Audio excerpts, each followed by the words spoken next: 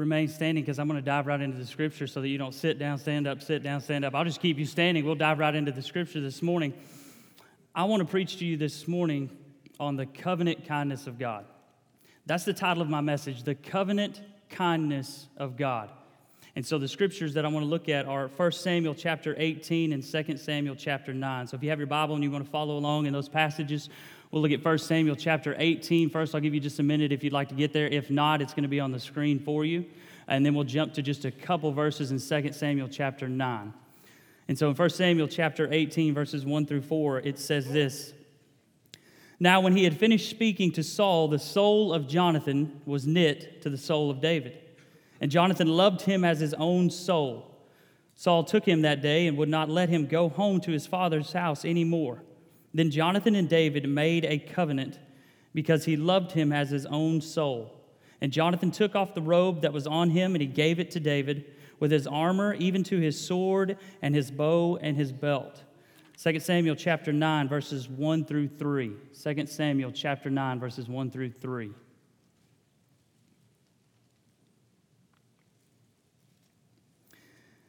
Now David said, Is there still anyone who is left of the house of Saul, that I may show him kindness for Jonathan's sake?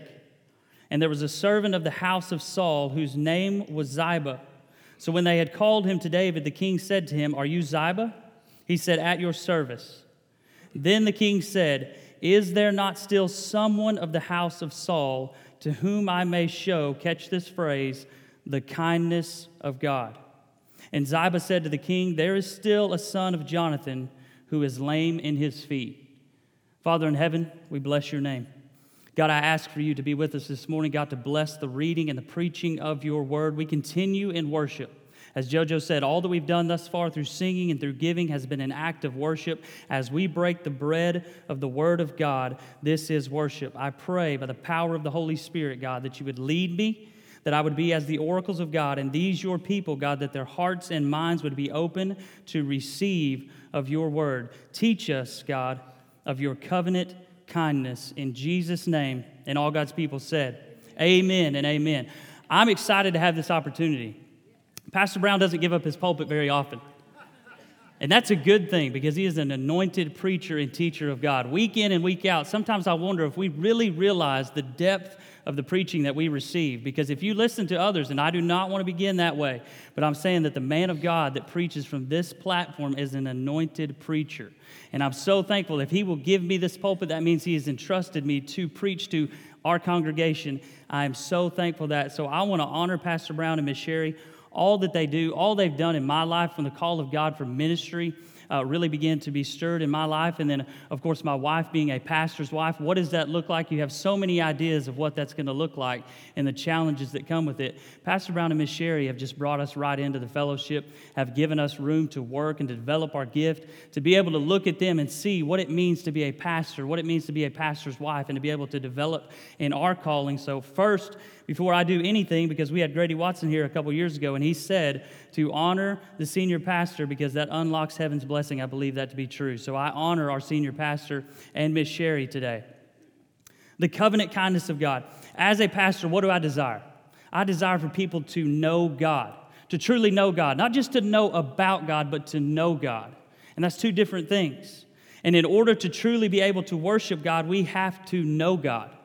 And in order to experience the peace and the joy that comes from being in a relationship with God, we have to have an understanding of two things. I could give you more than two things, but I'm going to focus on two things in this message today that I think are going to help you to understand God, how He relates to us, and how we relate to Him. And the two things we're going to dive into are the concepts of covenant and grace. Apart from those two things, it is hard to have a relationship and an understanding of who God is. Without an understanding of these things, our relationship with God is going to be similar to that young girl who has the flower, who picks the petal, and what does she say? He loves me, he loves me not.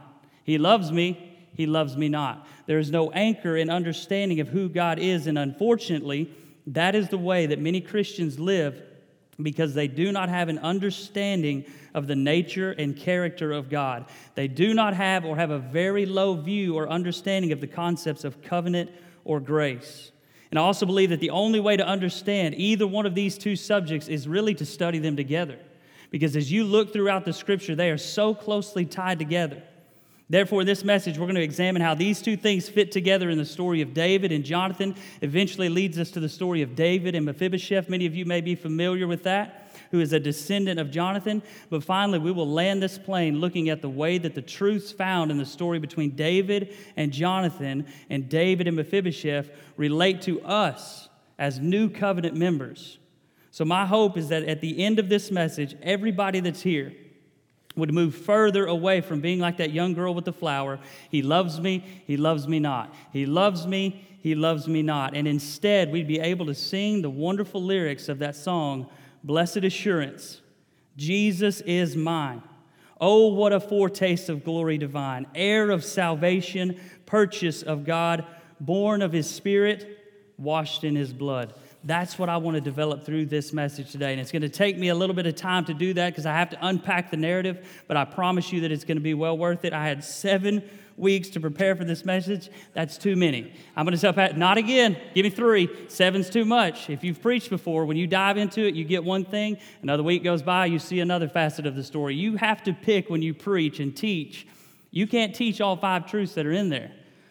You've got to pick 1, maybe 2 at the most, and you've got to go with it. So if you give me 7 weeks to look at a passage, it's too much, Pastor Brown. If you listen to this, give me 3 weeks next time, please. Because as I started looking at this, I originally started in 2 Samuel chapter 9. Looking at the story of Mephibosheth, I was in my own private devotions, began to think about Mephibosheth, wanted to read the narrative again to be reminded of it, and the phrase that stood out to me was the kindness of God.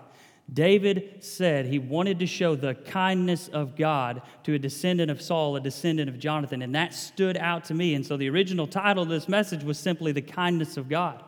And we could have talked about that. But as I began to unpack and dive in and cross-reference and look at the narrative, how did David get to this point? Who is Mephibosheth? The kindness that David desired to show to a descendant of Jonathan was rooted in a covenant that he had made years before. And that began to change the way I saw this. Therefore, I changed the title, The Covenant Kindness of God. And so as we look at 1 Samuel chapter 18, verses 1 through 4, it says, when he had finished speaking to Saul, the soul of Jonathan was knit to the soul of David. Jonathan loved him as his own soul. Saul took him that day, would not let him go to his father's house anymore. Immediately, we see in the picture and in the story of David and Jonathan an immediate bond. They form a bond, and it is a bond that is of love and loyalty that goes beyond friendship, and we've got to understand this. This is not merely a friendship between David and Jonathan. This goes much deeper. It says that their souls are knit together. And as I begin to think about that, how do I describe this? This is more than just your regular friendship where you meet with somebody for coffee. This is a bond. And the only thing that could come to my mind, and there's more examples of this, but is military, firefighters, police officers. When you're in the line of duty with someone, when you've served alongside somebody, when you've been through those trials, through those situations, that bond gets forged in fire. If you know anyone that is military, if you know anyone that has a police background, when they meet a brother or sister that served alongside them, there is a bond. It is more than friendship. They stand with one another continuously. That's what we see with David and Jonathan, a bond that goes beyond friendship. And from this bond, we get to verse 3 that talks about, then Jonathan and David made a covenant because he loved him as his own soul. The Hebrew word for covenant is berith. If you don't learn anything from this sermon today, you can go home and tell them you learned a little bit of Hebrew.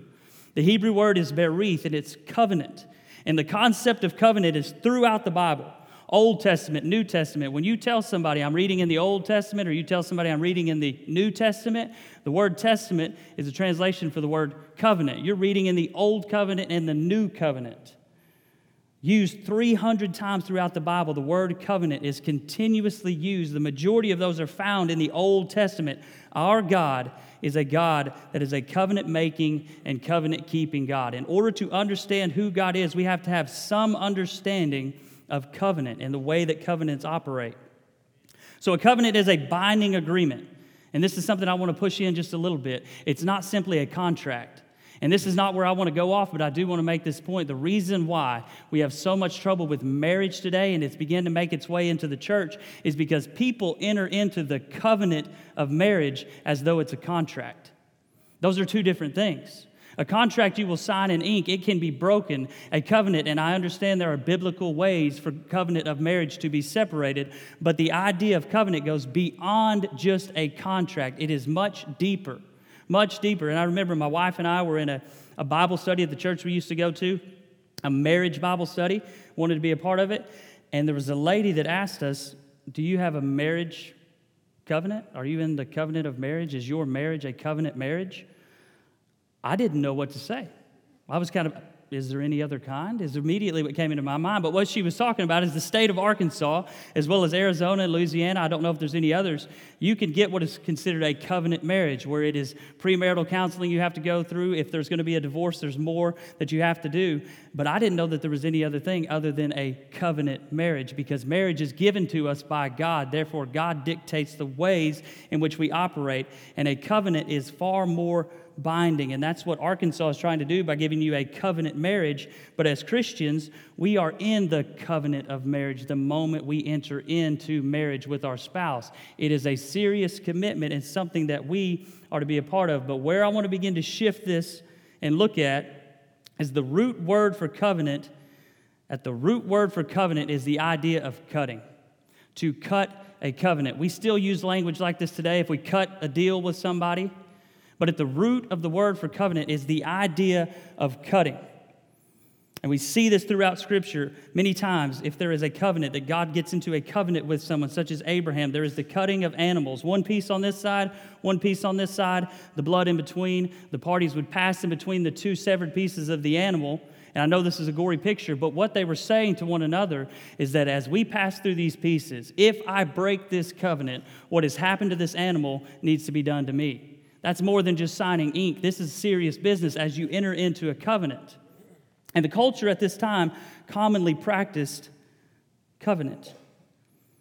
And it's very likely, and this is where I want to say to you, I'm reading in between the lines, but I don't believe I'm reading outside the lines of this passage of Scripture. When it says that Jonathan and David made a covenant, cut a covenant, it is very likely that the two of these men may have either cut their hand or potentially cut their wrist and joined them together.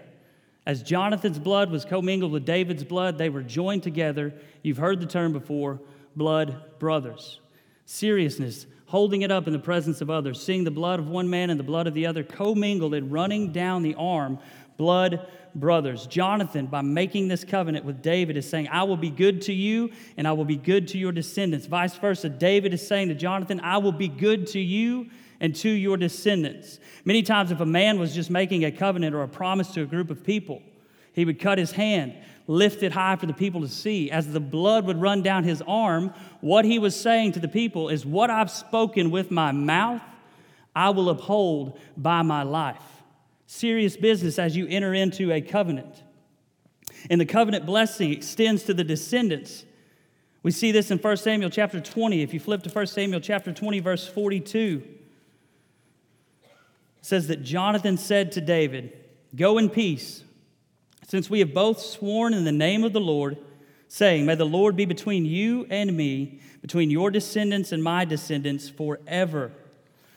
The covenant blessing extends to the descendants. Now, the descendants have to ratify the covenant, but not by the shedding of their blood, but by believing in it by faith.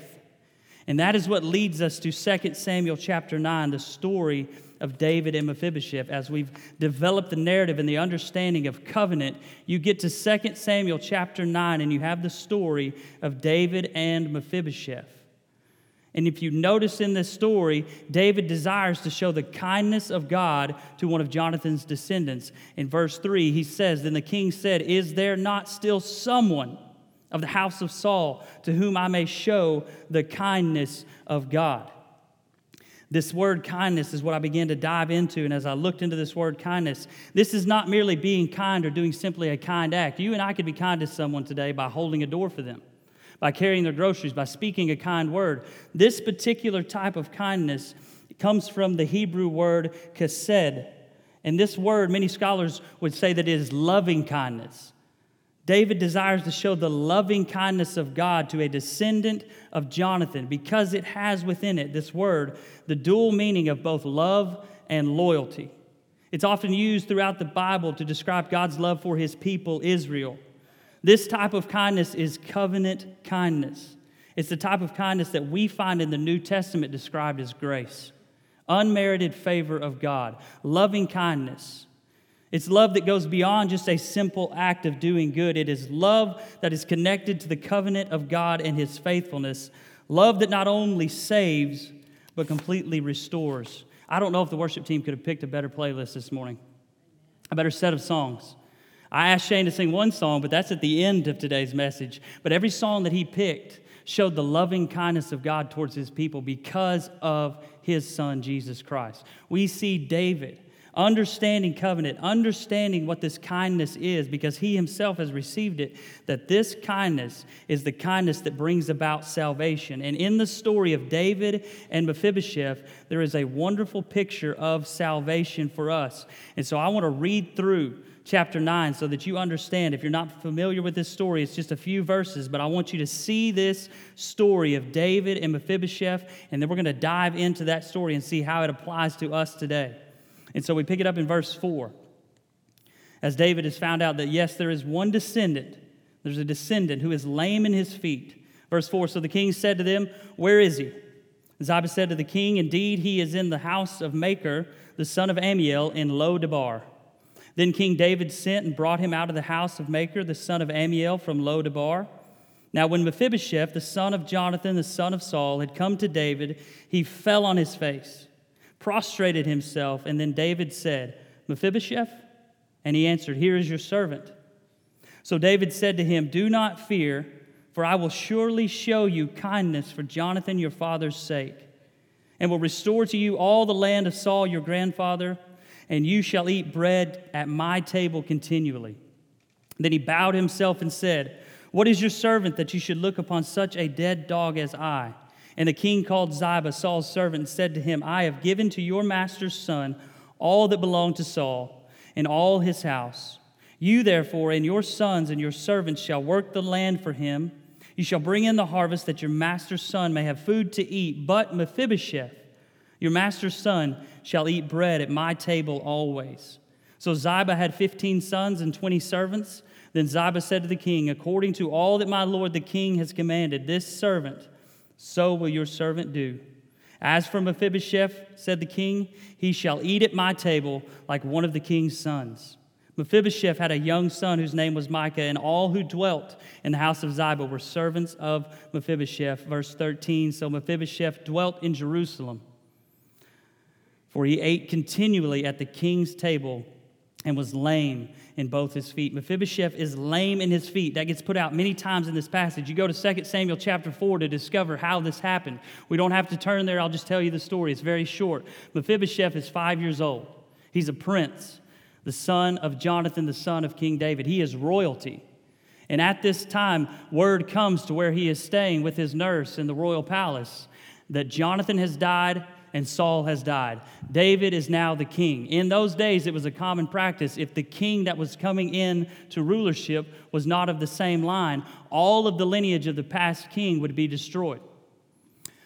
So in an attempt to save the life of Mephibosheth, the nurse takes him up, begins to run in haste in an attempt to save his life because she knows nothing of the covenant between Jonathan and David. Mephibosheth, a young boy, knows nothing of that covenant.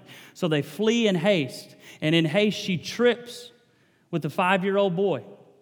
Her weight falling upon him, crushing his legs. You don't have a pediatric surgeon in these days. His legs are lame.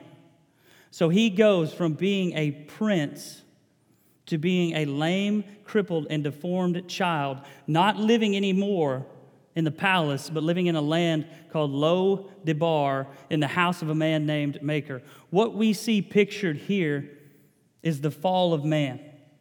Like Mephibosheth, Adam was royalty, but due to the fall, the image of God was marred and deformed. Now we all experience the effects of that fall. Like Adam, we are crippled by sin.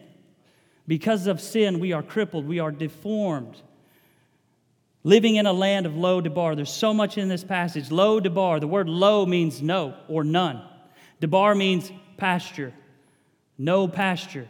a wilderness, a barren wasteland, from a king's palace to a barren wasteland, all because David got into rulership. All because David gets into rulership. He ends up from a prince living in Lodabar now, no pasture. The man's house that he lives under translates to the word sold. Sold under sin. Similar to us, we are sold under sin, living in a wilderness. Our spirits hunger and thirst for the grace of God. We go from one thing to the next, seeking to find what has been lost because of the fall, seeking to find the grace of God, maybe not knowing what it is, but we're seeking continuously. We run from one thing to the next, struggling to find what it is that has been taken from us. And you have to think about the fear of Mephibosheth. How should he have felt towards David? Because of the rule and reign of David, he lost everything. Anger, bitterness. Anytime the mention of David had to come up as he was growing up, you have to think there was fear. Is David trying to find me? Will David ever find me here? I lost everything that I had because of David. Anger and bitterness. And as the story unpacks in 2 Samuel chapter 9, you have David. Where is one of the descendants of Jonathan? Well, he's in Lodabar. Now, all of your life you've grown up thinking as Mephibosheth, if David ever finds me, my life is over. If David ever finds me, my life is over. I hate David because he took everything that I had. Anger towards David, fear towards David. Can you imagine being Mephibosheth, sitting at your house in Lodabar as a crippled man, looking out the window and seeing the king's chariots coming towards your house? Seeing the soldiers coming towards your house. They finally arrive at your door. They knock on the door is opened. They come in, they see you. Are you Mephibosheth? Yes, I'm Mephibosheth. What do you need? The king has requested you. Can you imagine in that moment what Mephibosheth feels? My time has finally come. He has found me. The one who I hate, the one who I am running from. Many times, if I can say this, because of a lack of understanding of covenant, this is how people feel towards God. People feel that God is only after them to do them harm, only after them to destroy them, because we have a lack of understanding of covenant. We have a lack of understanding of grace. We fear God. We flee from Him and try to hide from Him, but God always seeks us. The beautiful thing about the Bible, and if someone tells me, I tell the guys at the other side this, if you tell me that you found Jesus, I will celebrate with you, but then I will remind you, He wasn't lost, you were lost. He came and found you. God always seeks us out, even when we're in the wilderness, even when we're in the barren places. When Mephibosheth gets to the palace, immediately throws his crutches down, falls on his face, fearing for his life, David says, Mephibosheth, here's your servant. What's coming next? He has no idea how to know. The only thing he has is fear. But listen to the words of David. Do not fear. Do not fear. Those wonderful words that bring comfort to the heart of Mephibosheth are so similar to the words of Jesus that he speaks to his disciples, and he continues to speak to us today. Fear not. Fear not. And David goes on to say that he's going to show him kindness for Jonathan's sake. I have to help you understand this. David here is giving us an example of the kindness of God toward us. It is not merely kindness for our sake. God is not merely kind to fallen mankind because of us. More importantly, He is kind to us for the sake of His Son, the Lord Jesus Christ. Just like the covenant that was between David and Jonathan, Mephibosheth becomes a recipient of that for Jonathan's sake. God is kind toward us so that the name of His Son is continuously glorified by those who receive of His great grace. Notice that the kindness of God, the grace of God, it goes above and beyond. If I could teach you about grace today, I would teach you that it goes beyond even what you are able to think. God's love for you, God's ability to not only save, but to restore all that we have lost due to the fall. David restored to Mephibosheth all of Saul's land, all of his land, but also servants to keep the land. If you're a crippled man and you get a farm, you just got a lot of work. Just think about that for a minute. If you've done farming, it's wonderful to have the farm, but that requires that you have to work. Now you have to keep the land. You can't let all this grow up. If you're a crippled man, getting a farm may not be the best thing. But he also gets servants to keep the farm and to till the land. And we have a picture of redemption here. From Lo-debar, a wilderness of nothing, to regaining the inheritance of his grandfather, which included a fruitful land. I want to say this. Please listen and please catch what I'm saying. Redemption is more than just the forgiveness of sins. It is nevertheless, without the forgiveness of sins, there is no reconciliation, there is no redemption. But in the word salvation is the healing of the whole man. It is the restoration of what has been lost. The image of God is restored. The dominion that Adam lost is restored through faith in Jesus Christ by the power of the Holy Spirit. God saves you not only to forgive you of your sins, but to empower you to live a fruitful life for Him.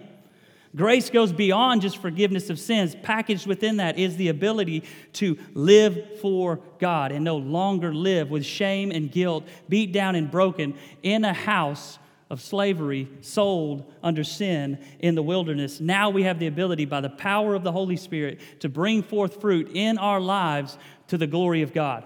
That's what grace does for us. It brings us so much further than we many times even see or understand. And this is God's desire for us. A seat at the table. A seat at the table. I got to take a drink of water before I get into this one. Possibly the most beautiful picture and the most wonderful work of grace in this entire story of Mephibosheth is the seat at the king's table. This represents restored communion. Think of the way that he felt about David for so many years. Anger, bitterness, resentment, running away. Now the communion has been restored. He understands who David is. He's beginning to understand this idea of covenant and grace because of his father, Jonathan. He is put at the king's table, given a position of honor and intimacy. He is transferred from the situation of hopelessness, put into a situation of full hope and joy. This is like salvation. We are restored in our communion with God, given a position of honor and intimacy. The Bible describes us as being seated in the heavenly places with Christ Jesus. Transferred from the kingdom of darkness to the kingdom of light. And this table is a place to continuously be reminded of the goodness of God. Our church family has been talking so much about the goodness of God. And the table of the Lord is a place to always be reminded of the goodness of God. This seat that Mephibosheth now gets, that we as new covenant believers now receive at the table of the Lord, is a place to always be reminded of the goodness of God. And so here's where I want to transition this sermon. What made David think about the covenant that he had made with Jonathan? You ever asked yourself that question? What made David in this moment begin to think about the covenant he had made years ago with Jonathan? What is it that brought to mind the covenant? Is it possible that the same thing that made David remember the covenant was the same thing that gave Mephibosheth the assurance that David would always be kind to him? David's scar. A scar on David's hand or a scar on David's wrist that reminded David every time he saw it of a covenant that he made years past with his friend Jonathan. Is it possible that seeing that scar, David remembered the covenant? Because scars are powerful reminders. Every person under the sound of my voice, I'm willing to bet, has a scar and a story to go with it. I have a scar across my finger where I thought it'd be a good idea to check a barbed wire fence. How tight is it? While the man was stretching it with no glove on. Horrible idea. Because the moment I lifted up, it popped loose from the fence stretcher, came back like a slinky, and cut right through my finger. So I can tell you that story every time I see that scar. I've got two fingers here that I'm lucky to have. I guess my fingers are under attack because I went to load a crossbow bolt when I was about 14 years old into a loaded crossbow. It went off and hit my fingers. Scars there. I can tell you that story. Scars in my knee from tripping and having a nail through it. Scars above my eyes from having surgery. Every scar that we have shows us and reminds us of a story that we had in the past. You have scars that remind you of things that you've experienced. They remind you of the pain that you experienced. I could also say that we have emotional and spiritual scars. From things that we have experienced, we have been marked, we have been scarred. We experience through these things a measure of healing, but they're always evidence of a pain that possibly still remains. Here's the question that I have. How can we be sure that one day all these things will be taken away? How can we be sure that, as the Bible says, every tear will be wiped away, every hurt, every pain, every wrong will be taken away and done away with? How can we know, as new covenant believers, that God will always be kind to us? The reason that the young girl with the flower doesn't understand is because the person that she is in the relationship with bounces back and forth, therefore she bounces back and forth. How can we, as new covenant believers, rest in the fact of knowing that God will always be kind to us? The same way that Mephibosheth did. Looking upon the scars of another. As you look upon the scars of another, you are reminded. Think of it. David coming to the table. Mephibosheth sitting at the table. What do you want to eat today, Mephibosheth? I don't know, David, whatever you have. Well, here's some bread. The moment he breaks that bread and he hands it across the table, Mephibosheth sees the scar on David's hand that reminds him, David is bound by a covenant with my father to always be good to me, to always show me kindness. But here's the thing, as new covenant believers, we don't look to the scar of David. Instead, we look to the scars of our Lord Jesus Christ. Have you ever wondered why the scars of Jesus' body remain even after the resurrection? Have you ever asked that question? Received a resurrected body, but yet still had the scars upon his body. Why? They're the marks of the covenant of grace that God the Father entered into with his Son at Calvary. They are the marks of the new covenant that we enter into through faith in Jesus Christ. There's Old Testament prophecy concerning this. Isaiah 49, verse 16. I want you to see this on the screen. God saying to the people of Israel, see, I have inscribed you on the palms of my hands. Your walls are continually before me, inscribed on the palms of the hands of God. Isaiah 62, 8 says this, the Lord has sworn by his right hand and by the arm of his strength. Throughout the Old Testament, you see God and his salvation being revealed through his right arm. The right arm represents God's strength, God's power. The arm which God reaches in and saves us out of the depths of sin, out of the depths of brokenness. All of these things, all of the symbols, all of the rites of the Old Testament, all of the inspired prophecy, all the yearning of life through the ages, all anticipated the climax, the glorious climax at Calvary, where Jesus had said that the new covenant would be given in his blood, and now the promise was fulfilled. The blood on the cross bore witness. It was as though at the cross, God lifted up his holy arm and proclaimed to the ends of the earth, I have kept the covenant of love. I so love the world that I've given my one and only Son to die for you, that whoever believes in him should never perish. We see at the cross, this is why the cross is so beautiful, God demonstrating the covenant principle, like the man that I told you about at the beginning of the sermon, holding up his bloody right arm. What I've spoken with my mouth, I will keep with my life. As Jesus was upon the cross, the right arm of God, as his blood flowed down upon that tree, it is God's declaration to you and to me and to all of fallen mankind that he has kept his end of the covenant, that he will be good to all who enter into that covenant through faith. How do we know that God will always be good to those who come to him? Because of the scars upon the body of Jesus. The marks of the new covenant that was upheld and fulfilled at Calvary through the shedding of his blood. This is why, brothers and sisters, we can have assurance of our salvation and rest in the grace and kindness of God, not only now, but for all of eternity. Because our God is a covenant-keeping and a covenant-making God. He's a God of all grace, and for the sake of his Son, catch this, for the sake of his Son, Jesus Christ, God desires to pour out grace upon you and upon me, upon all who become members of the new covenant, so that the name of Jesus will continuously be glorified. God is glorified in the redemption of lost men and women, because it is only through his Son's death upon the cross and resurrection that we are members of this covenant. And if you ever need a reminder, is God going to be good to me today? Does he love me? Look at the scars on Jesus' body. Doubting Thomas. We can doubt, whatever it was with Thomas, we can call a lack of faith, all those things, but we've all been there and experienced it. What was it that overcame his doubt? The scar on his side.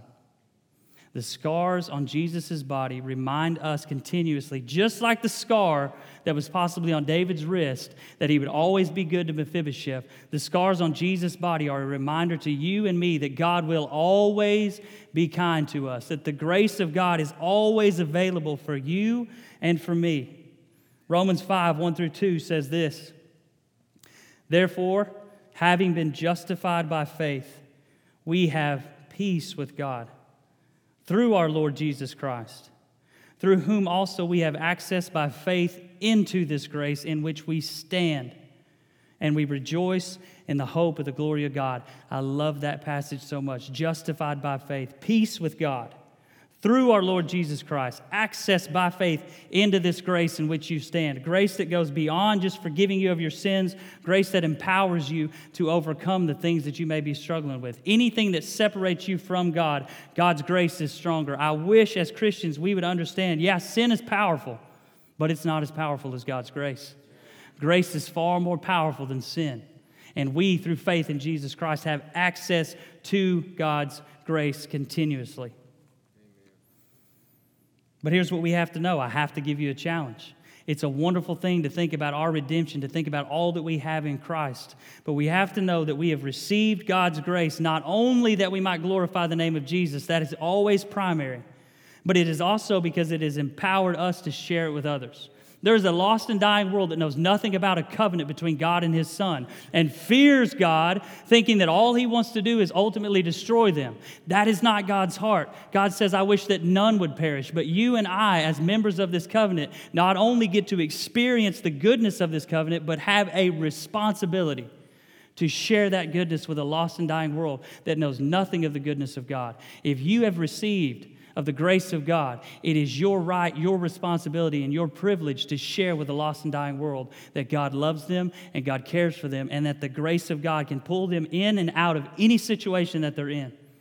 And if you are looking for a way to show the kindness of God to somebody, you don't have to look any further than your church family.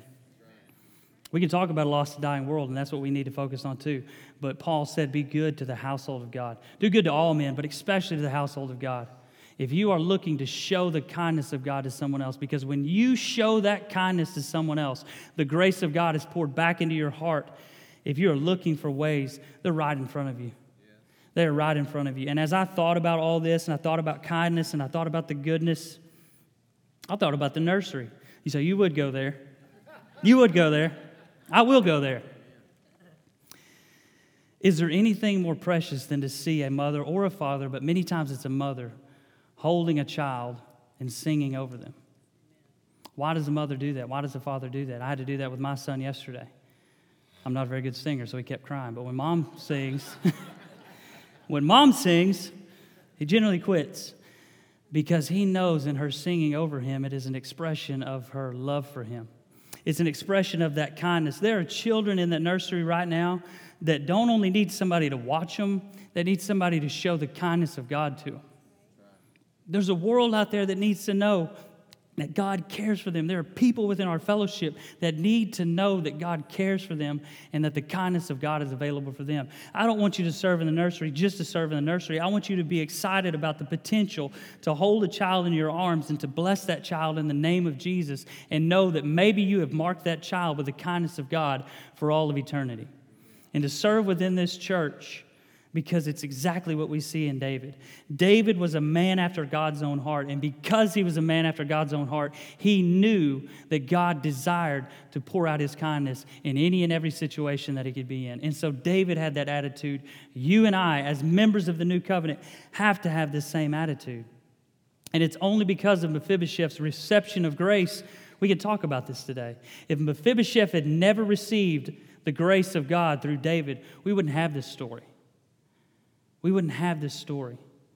And so I want to ask the worship team to come back up. I want to end with this song today.